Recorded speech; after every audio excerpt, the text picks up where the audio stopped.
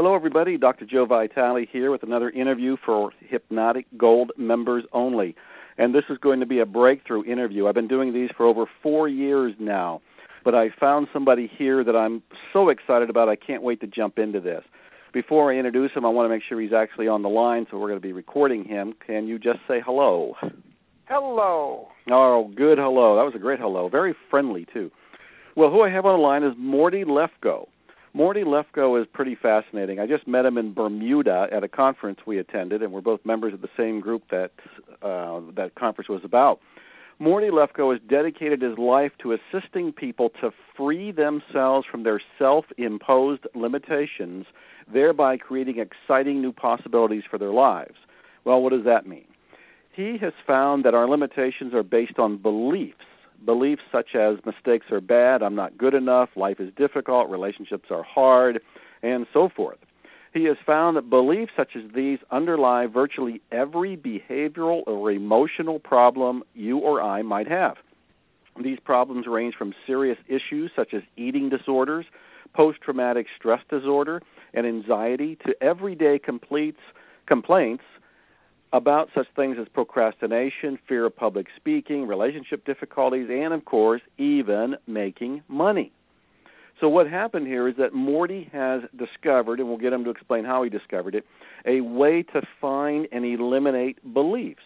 It's called the Lefko belief process, and it's a simple method that quickly and permanently eliminates our often unconscious beliefs. Now, he started this around 1985, so he's been working with a whole lot of people. I think he's worked with over 13,000 individuals in 32 countries around the world to help them make fundamental, permanent change in their life. Now, this, of course, is pretty amazing. Morty also wrote a book called Recreate Your Life, Transforming Yourself and Your World from 1997 that came out. I've read it. I think it's a work of genius. I think it's a masterpiece, and I'm already nudging him to update it and to write more about what he's most currently been doing. But he didn't stop there. Morty and his associates also have worked with over 10,000 employees at over 50 companies, including such firms as GM, Tenneco, Carter, Howley, Hale, TRW, Lands' End, and almost half of the Bell Telephone companies. This goes on and on. Obviously, this guy knows what he's talking about. He's written over 100 articles and columns for such publications as Fortune, Wall Street Journal, Advanced Management Journal, and the New York Times. He has appeared on over 100 radio and TV shows, including Today, ABC World News Today, and Fox Cable News. He's been written about extensively in the New York Times and another number of other publications. I can just go on and on with this guy. So what we're talking about is beliefs, how to find them, how to release them once and for all, forever, with my hero and my friend, the belief expert, Morty Lefko. Morty, thank you for being here. I'm overwhelmed. Hey, that was just you. It was just about you. Thank you so much for that kind introduction. I appreciate it. You are very welcome. You're very welcome. Thank you for making the time to do this for my Hypnotic Gold subscribers. We want to jump right in. And before you even tell me how you found this process or created this process, I think there's something we all need to know. What is a belief? Well, my personal definition, the way I define it, the way I work with it, is it's the way we view reality. Belief is something we think is true, and it's basically a sense that this is the way reality is. If you believe relationships don't work, you think that's a fact in reality. If you think life is hard, well, it is. That's the way reality is. And if you have a belief about yourself, I'm not good enough, you really believe I am not good enough. That is a fact. So a belief is something a statement about reality that we experience as the truth. And we live from that, because you know that I've written about this myself, saying basically that we live in a belief-created universe, that whatever your reality is based on beliefs. So you've taken that to such great depth and gone much further than that by actually finding the beliefs that aren't serving us and then helping us to actually eliminate them, as I understand it. Yes, and I agree with the statement you just made totally, and I'd just like to spend 1 second sort of giving a little bit of an explanation why. Why do beliefs have such power over us? Why do they determine what we think, feel, and do, et cetera? And it's the definition I gave a moment ago, really implicit in what I said, is the answer.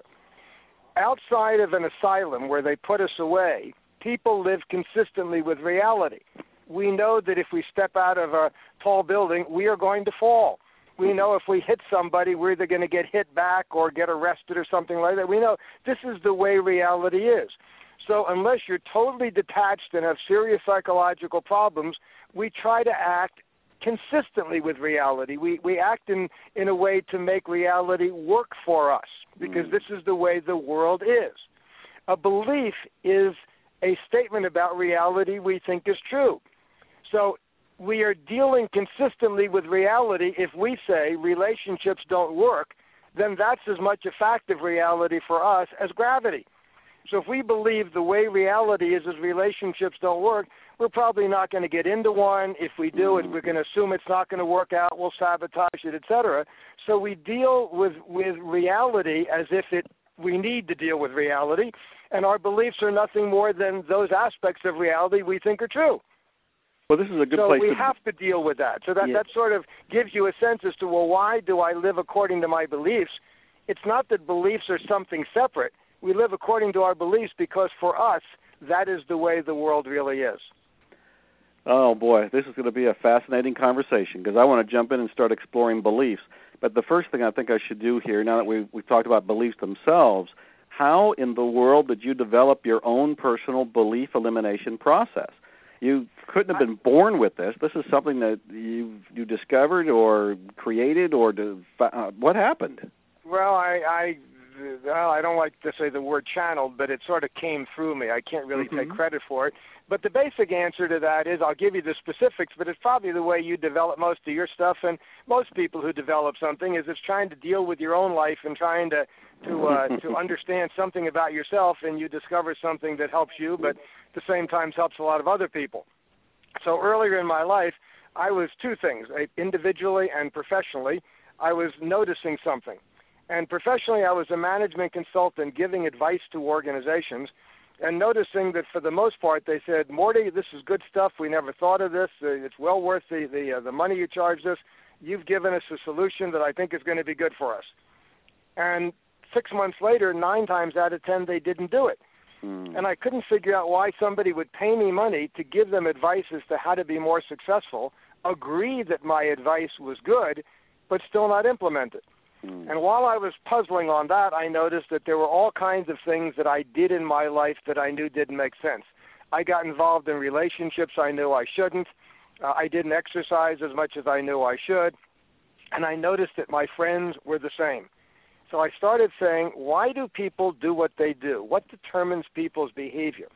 And the conventional answer, whether people are aware of it or not, but what's implied in virtually all behavior, is the idea that our behavior is a function of information and motivation.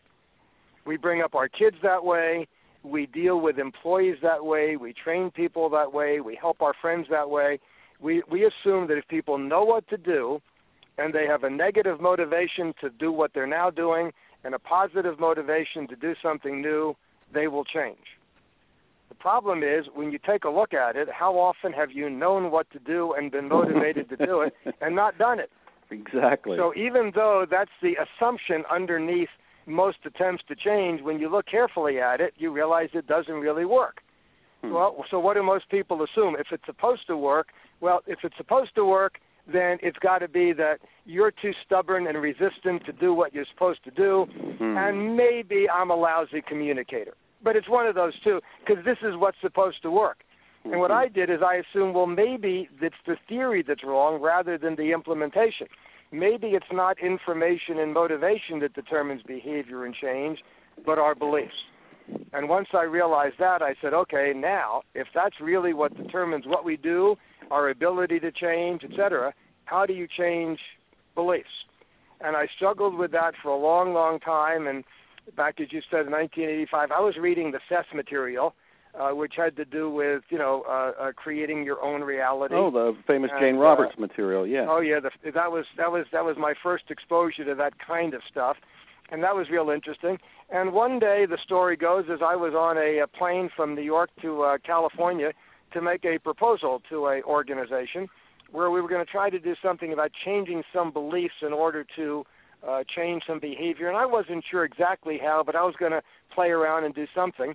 And as I started, the plane took off, I started thinking to myself, there's an issue in my own life that's been a problem forever. And what the issue is I seem to get so close to success so many times, and it's just about to happen, and then something goes wrong, and I then pick myself up, and as the song in Swing Time goes with Fred Astaire and Ginger Rogers, I pick myself up, dust myself off, and I start it all over again. And I started to notice that, wait a minute, I'm proud of that. I actually see myself, I'm actually, one of the distinguishing great things about me is I'm somebody who never gives up. I will keep going no matter how bad it gets. And my friends actually complimented me on that quality. And it suddenly hit me, if I had the belief what makes me a worthwhile person is overcoming obstacles, what would I put a lot of in my life? Obstacles. Not success, but obstacles. And then I said, okay, well, now my life is starting to make sense. So now what? Where did that come from? And I journaled for 5 hours. I just wrote, and I had about 20 pages or something worth of writing. This is before we had laptops, so I just wrote the whole time. And when I landed, I felt different. Something was different. And I made the presentation, and the next day they called me and gave me the job. And then my company took off. I went from $50,000 as a consultant that year to over $1 million with a company the next year. And I started looking to say, what happened? And buried in 20 pages of notes was the essence of what became the Lefko belief process. Wow. And it took me 3 or 4 years till I could figure out how it worked and why it worked. I just knew if you asked certain questions, beliefs would go away. And as I tried to work on it and understand it and applied it over and over, both in organizations and with individuals, eventually I started figuring out exactly how it worked and why it worked, at which point I was able to improve it. And it's a much more effective process today than it was then. But on that day, January 2nd, 1985, that was when the initial process got created. Well, that's a historic moment, and you got to write down the date. The second day of the new year. Talk about starting a new life. And talk about getting confirmation. You went from, did you say 50,000 to $1 million in your sales? Yep, I was a one-person consultant. By the end of that year, from that moment on, the end of 1985, we had 7 full-time employees, a bunch of independent contractors, and we grossed $1 million in the company. Well, congratulations on that, but that's firm evidence that you made a shift that showed up in the outer world. And I want people that are listening to realize that we have beliefs about money, we have beliefs about deservingness, and we have beliefs about all aspects of this, our business, whether it's online or off, that actually are, I don't know if it just influences us or directly causes us to get or not get the results we say we want. In your case, $50,000 to $1 million, something shifted inside. Yeah. Now, and I just want to emphasize, however, before I forget, it wasn't that one belief. That's what started it. And then once I had the process, I then started working on me and discovered a whole host of beliefs. I'm not good enough. I'll never get what I want. Money's hard to get. I mean, I discovered a whole bunch of beliefs that I've since discovered in most other people, too. So it was not just that one belief that turned it around. There's usually a number of beliefs that cause any given problem in your life, be it money, relationships, or procrastination or whatever. There's generally more than one. In many cases, there could be 8, 10, 15. But I spent that year working on myself. In fact, I taught the process to somebody I hired and made that person available to me and everybody else in the company. Whenever we got stuck, we would call this lady up. Her name was Margie, and we would call her up, and she would use this process on us to see what the barriers were, what was in our way.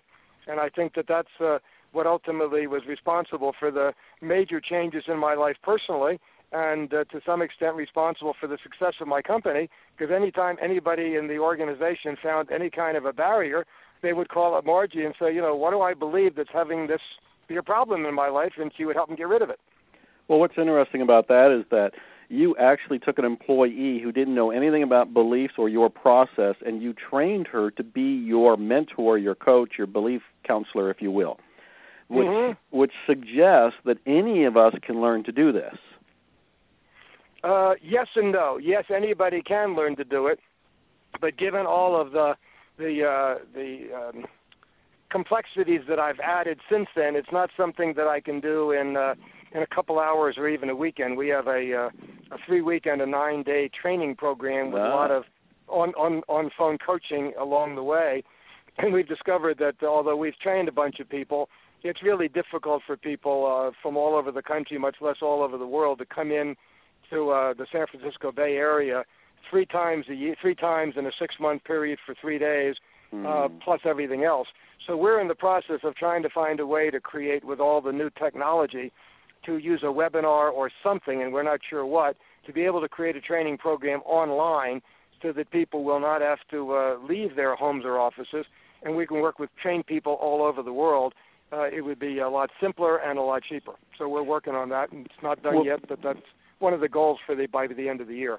That's a great goal. But one of the things that I admire about you is that you said you're looking at technology, but I also know you're already using technology.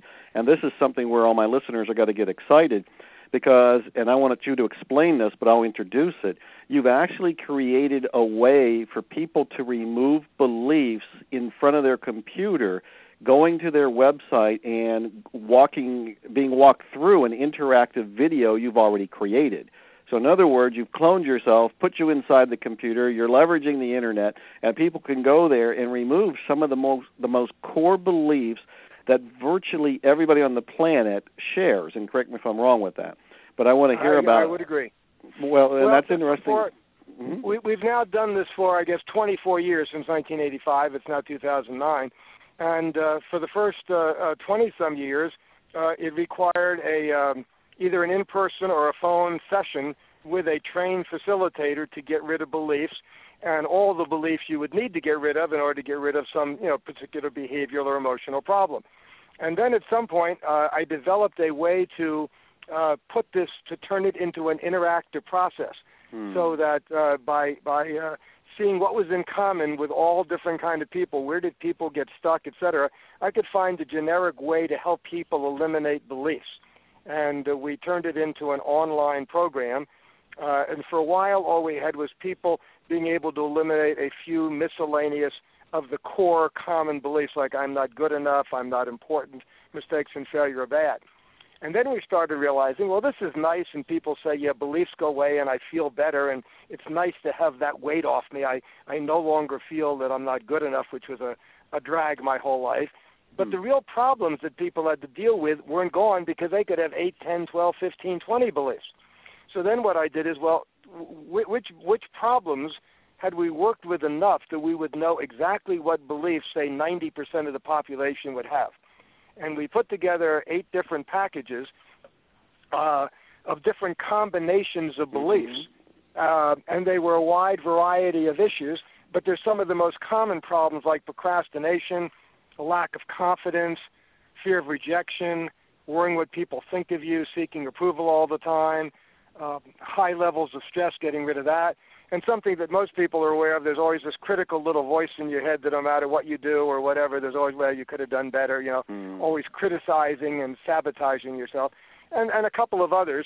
So basically what we now have available is you can buy on a CD or a DVD any one of the 23 beliefs that we've done on a CD, where you can just eliminate that one belief if that's all you want. Or if you're saying, well, I don't want to eliminate a belief, I want to get rid of a problem, and I procrastinate, you can just buy a DVD that has the 10 or 12, whatever number of beliefs there are, and do that. And to make sure that we don't sell it to somebody for whom it doesn't work, which is only a small percentage of the population, but I don't want anybody to buy it that doesn't like it or doesn't agree with it or doesn't want it, whatever. We set it up so that you could, for free, eliminate any one of those 3 most common beliefs. And then after you've done that, if you say, hey, it works, I like it, now I want to get rid of a problem, then you can go buy, but you can still get one of the 3 beliefs for free. And the website for that is just www.recreateyourlife.com. And that's where you get a free belief. Recreateyourlife.com. Well, I love it. From a marketing standpoint, you've got a wonderful process going on to get people to try your method for free, and we know free is the most powerful word out there. And then once they're on your mailing list, you can also create a relationship. But also once they've sampled your medicine, so to speak, and they've removed a belief and they feel the difference, they're more inclined to want to go and do more of them. So from the marketing aspect, I applaud you for doing that. Let's explore the belief aspect a little bit more, because I know people are wondering how this actually works. They may have an understanding of beliefs. They may have a suspicion that they have beliefs about money, about life, about business, about the internet, about deservingness, about all kind of things that are there. Some they're conscious, some they aren't conscious. So how does your process work? What's the essence of it? I will, let me think how's the best way to I think it's a 5-minute little exercise, but I think telling people about it's like trying to explain meditation to somebody. They say, yeah, I understand it, but they really have no idea what you're talking about because it's really an experience, not an understanding. So I can do a little exercise. If you know your audience, so you tell me if this is okay. Yeah. I can do something that I'm going to ask the audience to follow along and imagine something, and if you imagine it, you will see how the belief is formed, and if you stay with it, you'll see exactly what it takes to get rid of it. Do you think we could do this little exercise? Yes, this would be wonderful. Thank you. Let's do it. Okay, fine. So if you're doing this driving a car, stop it and wait till you get home, because it's not something for driving, but you certainly can be sitting around and listening, because it's a few minutes. I'd like you to close your eyes, and I want you to have full attention on what it is, but it's only 5 minutes, and you'll have a real insight into how we form our beliefs and what it takes to get rid of them. Okay, ready to go? I'm ready. Let's go. Okay, fine. So what I'd like you to do is to close your eyes and imagine that you're a little child. You're still only 3-4 years old. And that you've got a mom and dad who really love you and who really care about you. And they take a look into the world and they say, this is a very competitive world. This is a hard place. Now, I'd like my son or daughter to be successful, so they can't just be good. They're going to have to be really good. And I really am committed to them being successful in life, so I'm going to do all I can to make sure that they excel. So that's their point of view, which is a reasonable point of view, and they really do love you. So just imagine now you're a little kid and visualize as best you can, make this as real as you can. So one day what happens is you take a look at your room, and for no particular reason, it's like any 4 or 5-year-old's room, it's total chaos.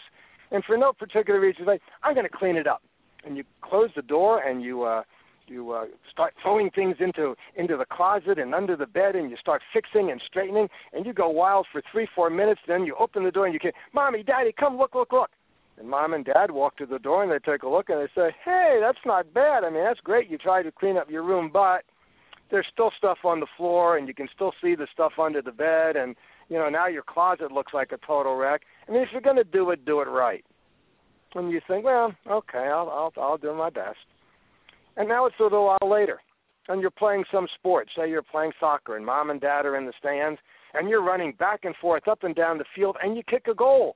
And you are so excited. You look up in the stands at Mom and Dad, and you wave, and you feel so good about that goal. And when the game's over, you run up and say, Mom, Dad, did you see me? Did you see me kick the goal? And Mom and Dad said, yeah, but you seem to have a kind of intensity or focus when you kicked that goal that you didn't have for most of the game. If you really did that for the entire game, maybe you could have had 2 or even 3 goals. And you say, oh, okay, thank you. And now it's a little while later, and you've just started school, and you're in kindergarten or first grade, and you got your first report card.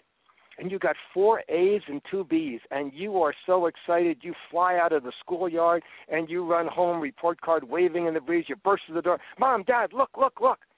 And Mom and Dad walk over, and they say, hey, you're a bright kid. You're a very smart kid.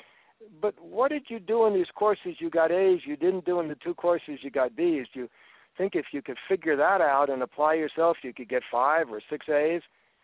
And you notice that no matter what you do, Mom and Dad talk about how you could have done better and how what you did wasn't quite enough. If this characterizes your interactions with Mom and Dad as you're growing up, what do you think you've concluded about yourself by the time you're 3, 4, 5 years old? I'm not good enough. You want to answer? That's right. That's how beliefs are formed. Beliefs are formed trying to give meaning to your interactions with Mom and Dad. Because at the age when you're starting, you don't know anything. And the first thing that we try to do as human beings is understand ourselves in life. And anything that mom and dad do, they're grown-ups. They know what they're doing. So if they're dissatisfied with me in any way, it's got to be me. So what does it mean that mom and dad are critical? I guess that means I'm not good enough. What does it mean that mom and dad aren't around very much? I guess if I were important, they'd be around, so I guess I'm not important. What does it mean that mom and dad make all the decisions and never ask me, and I never get to do anything I want? I guess I'm powerless. So we form our beliefs. Now, we form beliefs about things for the rest of our lives. We form beliefs about the business world when we get into the business world. We formed our beliefs about terrorism probably after 9/11. So when we encounter things throughout our entire life, we're forming beliefs every day forever. But our basic beliefs about ourselves and life are being formed as we ask questions. What does it mean that mom and dad are doing this, or that I have to do this, or I can't do this? So we are forming our basic beliefs from the age of 2, 3, 4, and if you've got kids or been around kids, you will notice that there's a big difference in children, their personality, the way they are, the way they act, the way they deal with strangers, etc., at the age of 3 or 4. So that's the first thing. That's how the beliefs are formed. So you with me so far, Joe? Yeah, that's a great example, and everybody can see how it's working. And I've always pointed out to people that it's not just our parents, it's our family and friends. Even when we're kids, our parents have family and friends. We're often sent to the schools.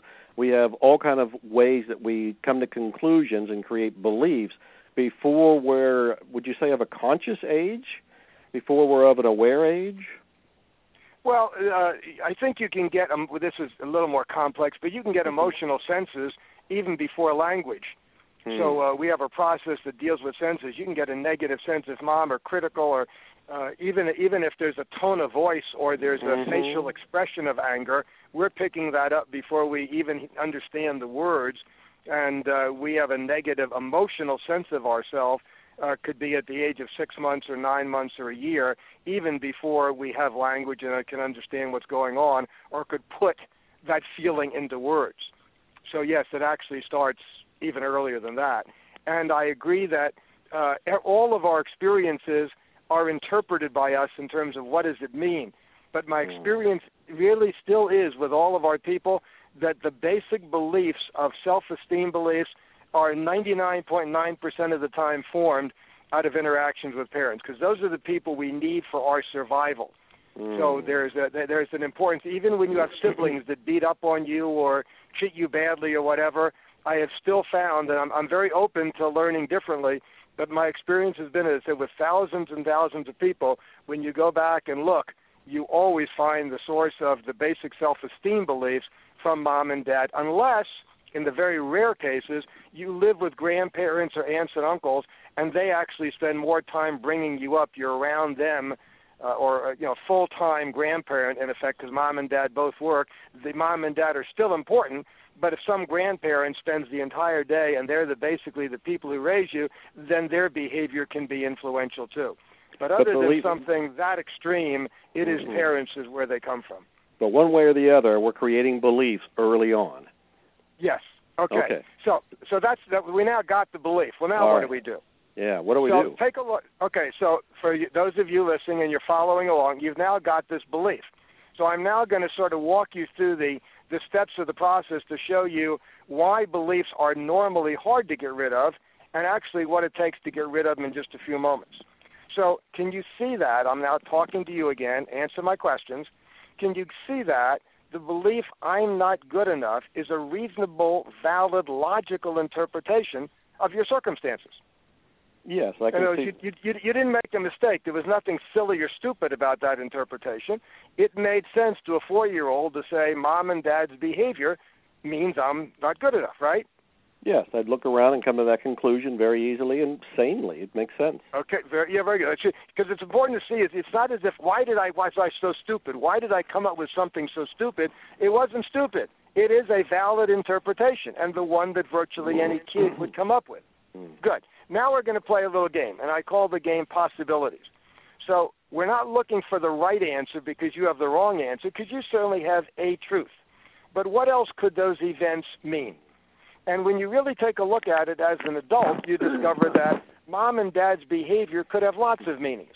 For example, it could be is mom and dad's anger was not because I'm not good enough, but because they had unreasonable expectations. They expected me to behave as a 15 or 20-year-old when I was 4 years old. So their anger had nothing to do with me not being good enough. It had to do with not living up to their expectations. Isn't that a valid interpretation? Absolutely. Can come to that Sure. conclusion just by what I saw, yes.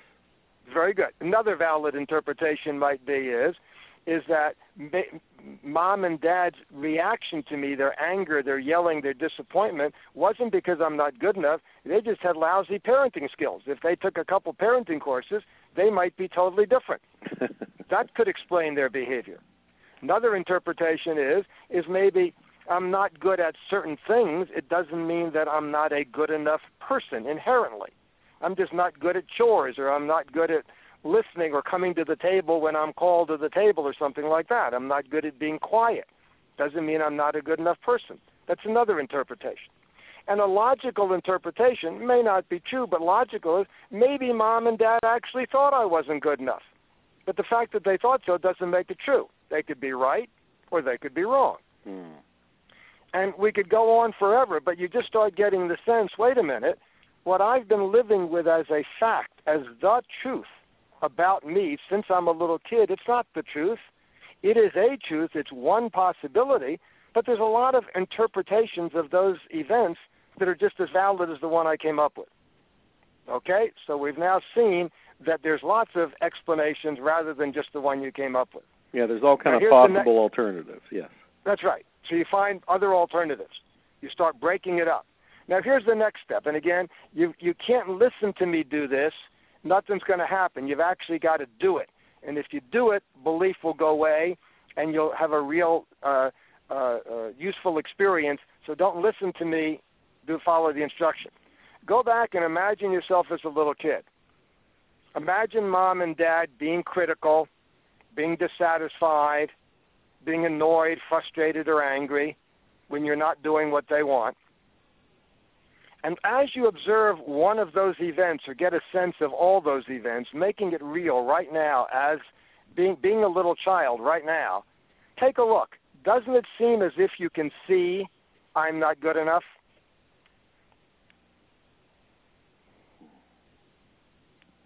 And if you're really looking, the answer 80% of the time is, and I'll explain the other 20 in a minute, of course I can see it.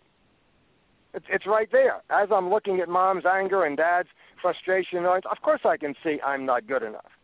And then my next question is, can you really see it? Because anything you can see, by definition in a sense, has a color, a shape, a location. So anything in the entire universe, no matter what it is or where it is, if you can see it, you can describe it. So can you really see I'm not good enough? And as you look, what do you realize? I can't see it. It's not there. It's not there. That's exactly right. It's not there. Yeah. What is there? All that's really there is mom and dad's reaction to you. So where is I'm not good enough? It's in my head. It's in your head. So what you've been living with your whole life is something in the world that I can see that's a fact is only in your mind. And then the next step is to take a look and say well, what does mom and dad's behavior really mean? What do I know for sure about me as a human being from the fact that when I was a kid, I didn't do what mom and dad wanted or the way they wanted, and they would get angry or frustrated or annoyed. And you suddenly realize I don't know anything about me, because their behavior could mean they had terrible parenting skills. It could be their own beliefs. It could be that they thought I wasn't good enough but were wrong. It could mean so many different things that mom and dad's behavior has no meaning until you give it one. That's the punchline, isn't it? Until you give it. That's the punchline. And here's the next punchline, the double punchline. Okay. How do most people know reality? How do you know? We were talking about this before. What's in the world is real. If you can see it, it's got to be real. See, Joe, if you disagreed with me, I'd say, Joe, take a look. Open your eyes. Can't you see that I'm right? Look at the evidence. Because for most people, our visual and most people know reality because they can see it. So why is a belief so stuck? Why is it so hard to get rid of? Because you've spent your whole life thinking you saw it in the world, time after time. Whoa, that's a powerful statement right there. We spent our whole life thinking we saw the belief in reality in the world, but it was really in our mind. That's right. So the reason it's so hard to get rid of is today I can say, Joe, how could you believe you're not good enough? Look at the contribution you've made. Look at your accomplishments. Look at what you've done. Can you see that that's the stupidest, illogical thing in the world? And you say, Morty, you're right. I shouldn't believe it. It makes no sense at all. It's self-sabotaging. It's going to go away. It's gone. But deep down but I saw it every day in my childhood. And if I saw something, how can I pretend that it's not out in the world? I saw it. So the reason most therapies or most other type of disciplines, they can be very valuable at learning how to cope with it better, deal with it better, etc. But most of the other things don't get rid of it because they don't address the fact that deep down you think you saw it. And if you saw it, it's got to be true in the world.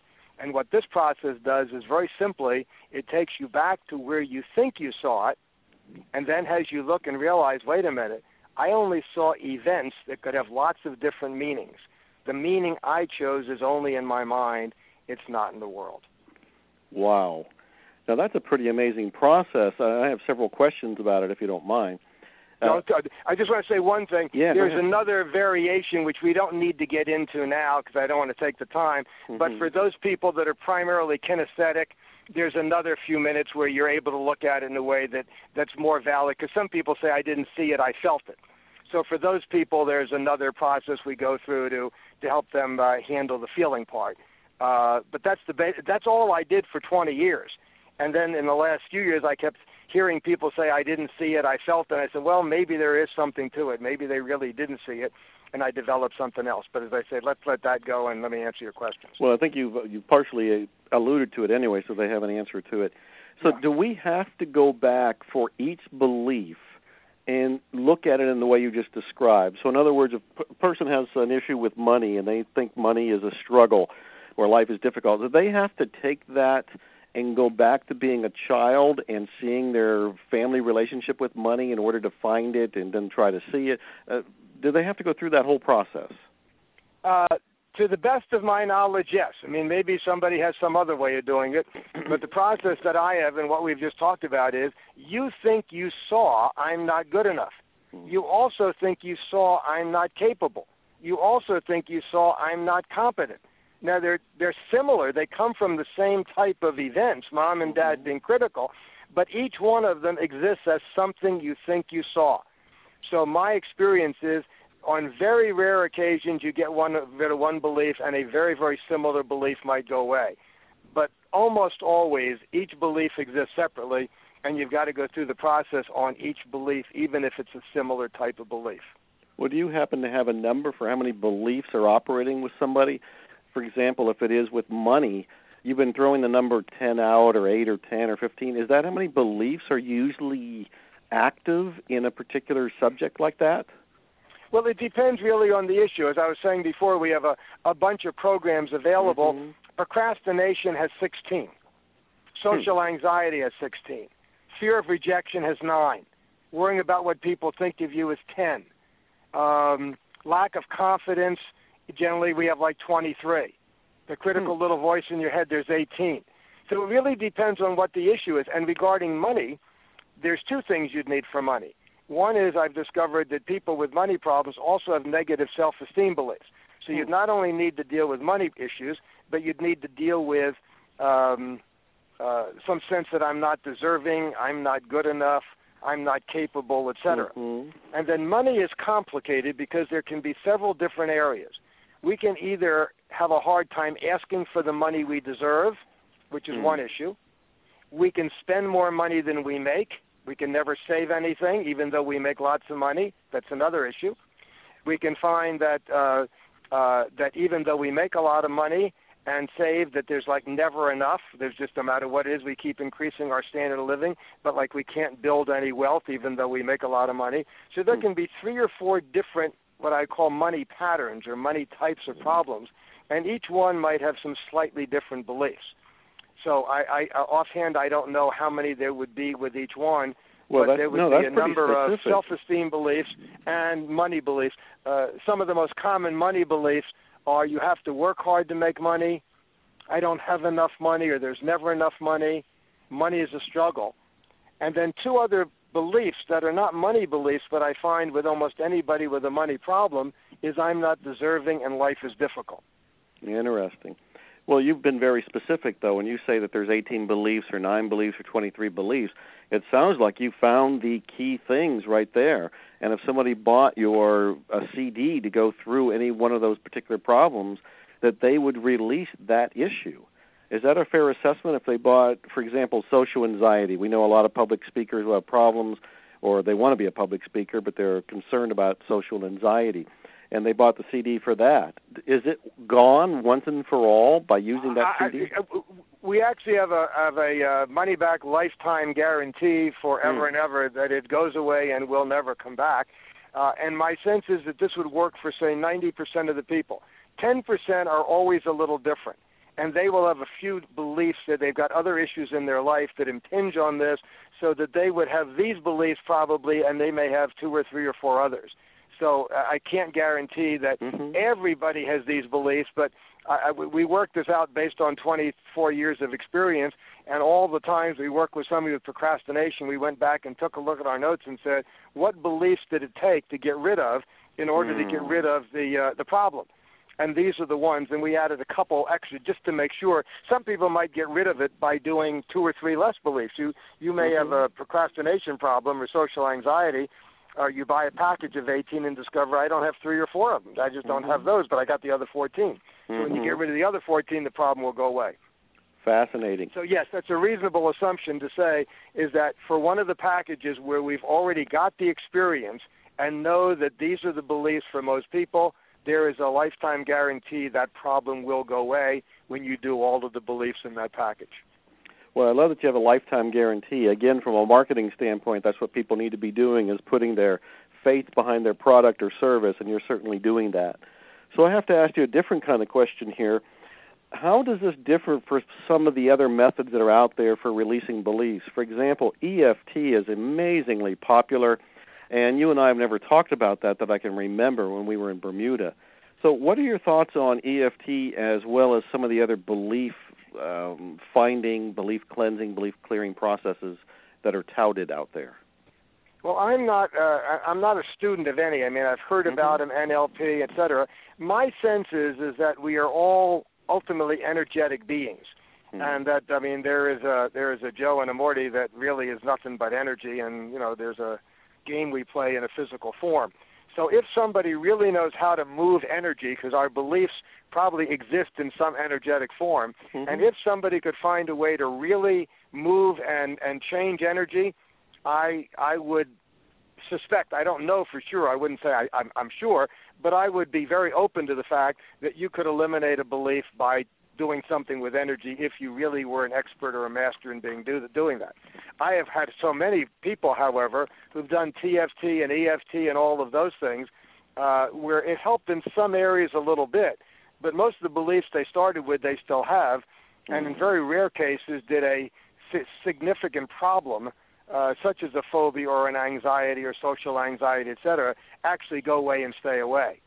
So I'm not saying that it can't be done with that, but my experience is we've had lots of people come to us after doing NLP and virtually every other kind of discipline I've ever heard of and say my problem is still here. But since I'm not really a student of any of the others, I don't know exactly how they work, and I wouldn't want to say that they can't work if applied by an expert, because my stuff might not work as well if somebody who didn't really know how to do it did, and I wouldn't want somebody to say, "Oh, I tried the Left Go process. A guy named Frank did it on me, and nothing changed at all." Right. Well, he wasn't doing what I do, so I don't know. So I don't want to criticize any other disciplines.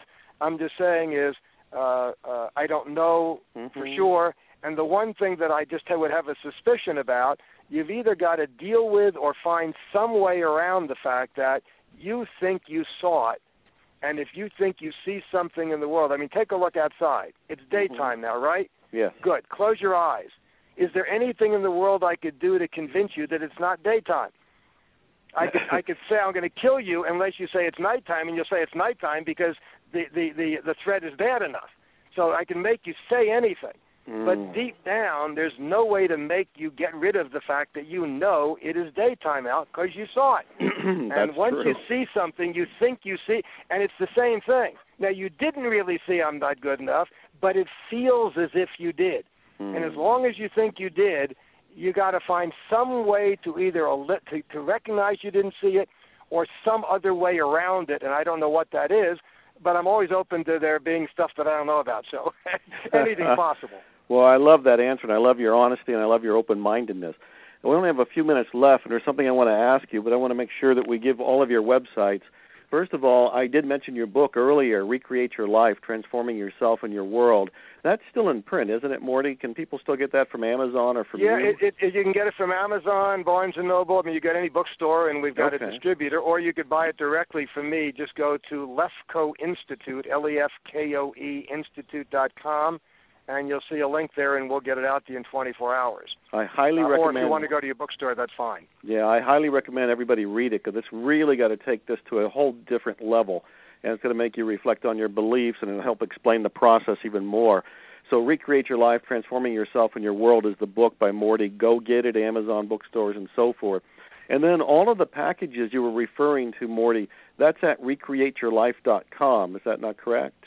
Yeah, if you go to recreateyourlife.com, we actually make it difficult for you to buy, interestingly enough. I actually wanted to talk to you about that at some point, because we basically say is don't buy it until you've tried it and you see it works. You actually see the belief goes away. And when you actually get that experience, wait a minute, something I saw that I knew was true is gone. And when you have that real like you had the first time, that POW experience, then if you want to buy, you'll be led to the store and you can do it. So I'm not even going to tell people how to go and buy the product and where the store is. Just go and eliminate one belief free.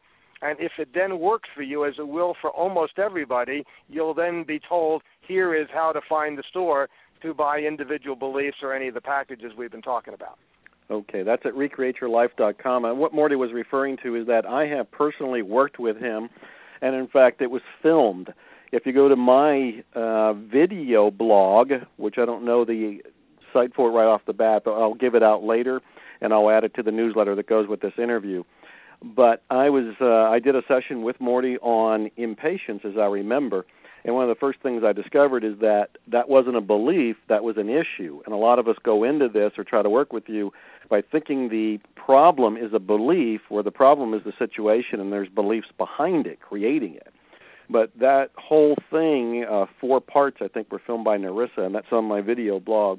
And so the other thing I wanted to ask you is about the spiritual part of your process, because I've worked with you enough to know that you get to a place that is incredibly empowering, enlightening, and freeing.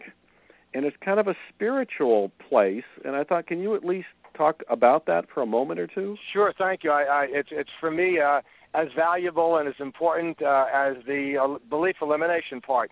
Now, this was another example of something that I didn't realize was there for probably 10 years.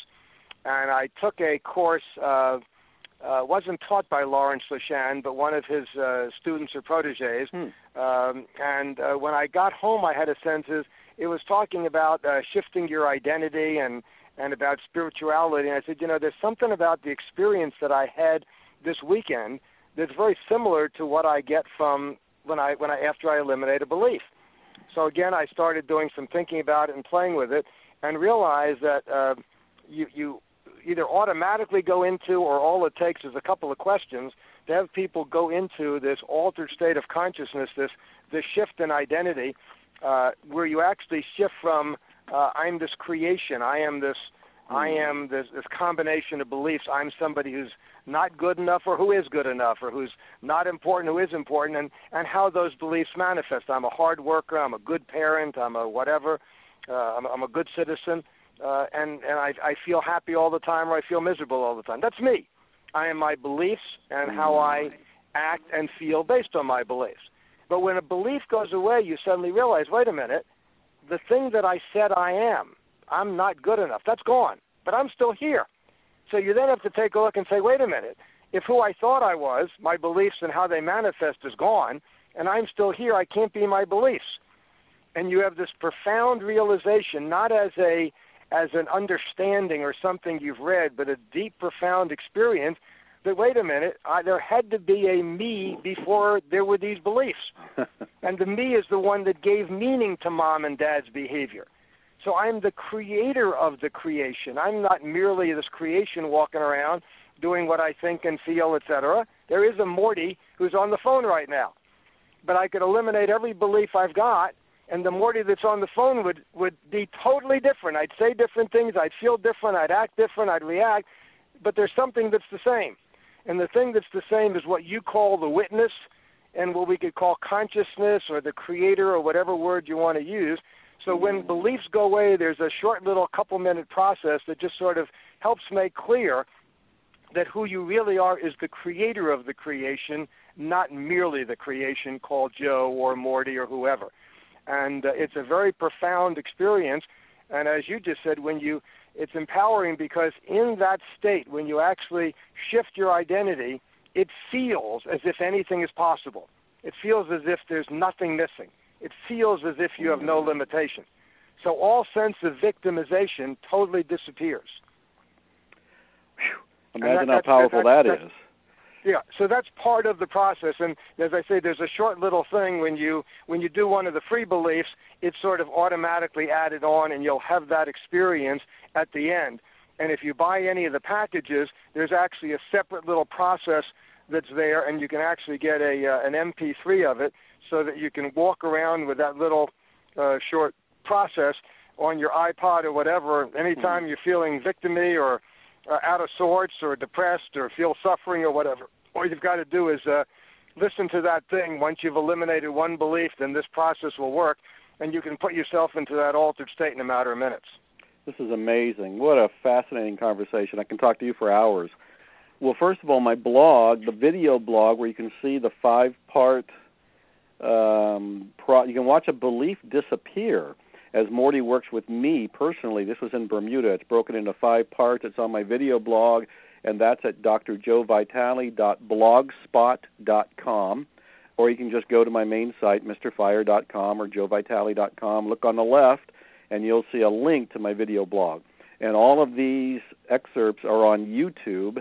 And I think if you went to YouTube and typed in "Watch a Belief Disappear with Morty Lefko," you'd find them. But it's on my video blog, Dr. Joe Vitale, DrJoevitale.blogspot.com. You'll see it listed. Then, of course, Morty's main website is lefkoinstitute.com. You want to go and remove some beliefs for free and try the process, go to recreateyourlife.com. The book is Recreate Your Life, Transforming Yourself and Your World. I think it's a masterpiece. Go get it. Morty, do you have a thought, takeaway point, quote, something you want people to do as we round this out? Yeah, 2 things. One is it's one other place that people can go for information. As you said, the book is now about 10, 12 years old, and although I still would stand by just about everything in it, there's a lot of new stuff I've developed since then. And I write a weekly blog in which I do relatively long posts of about 1,200 words on different aspects of beliefs. And that the website for that is, the URL is just mortylefko.com, MORTYLEFKOE.com. And if you start getting that, you'll be looking at all the most recent thoughts that I've had and discoveries on beliefs and how they apply to our lives.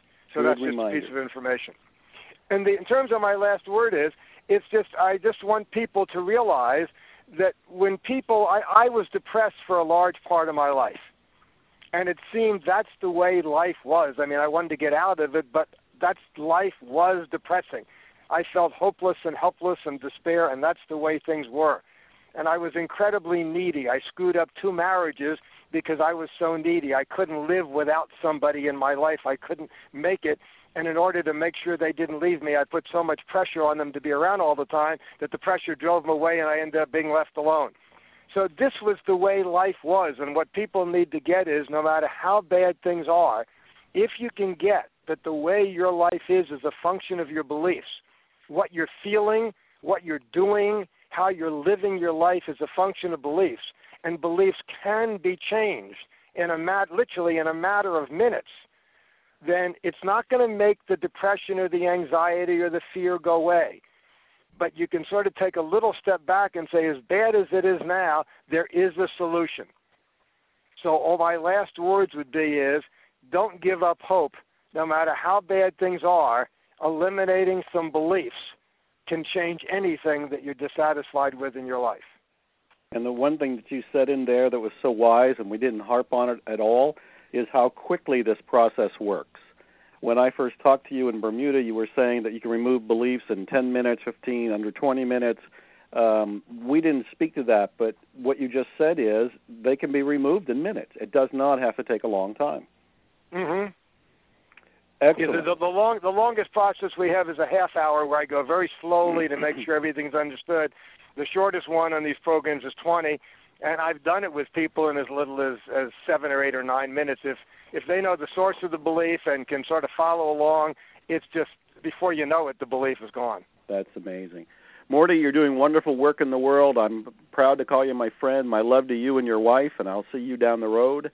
And Hypnotic Gold listeners, Godspeed to you. I'll see you next month with another fascinating Hypnotic Gold interview. Over and out. My pleasure.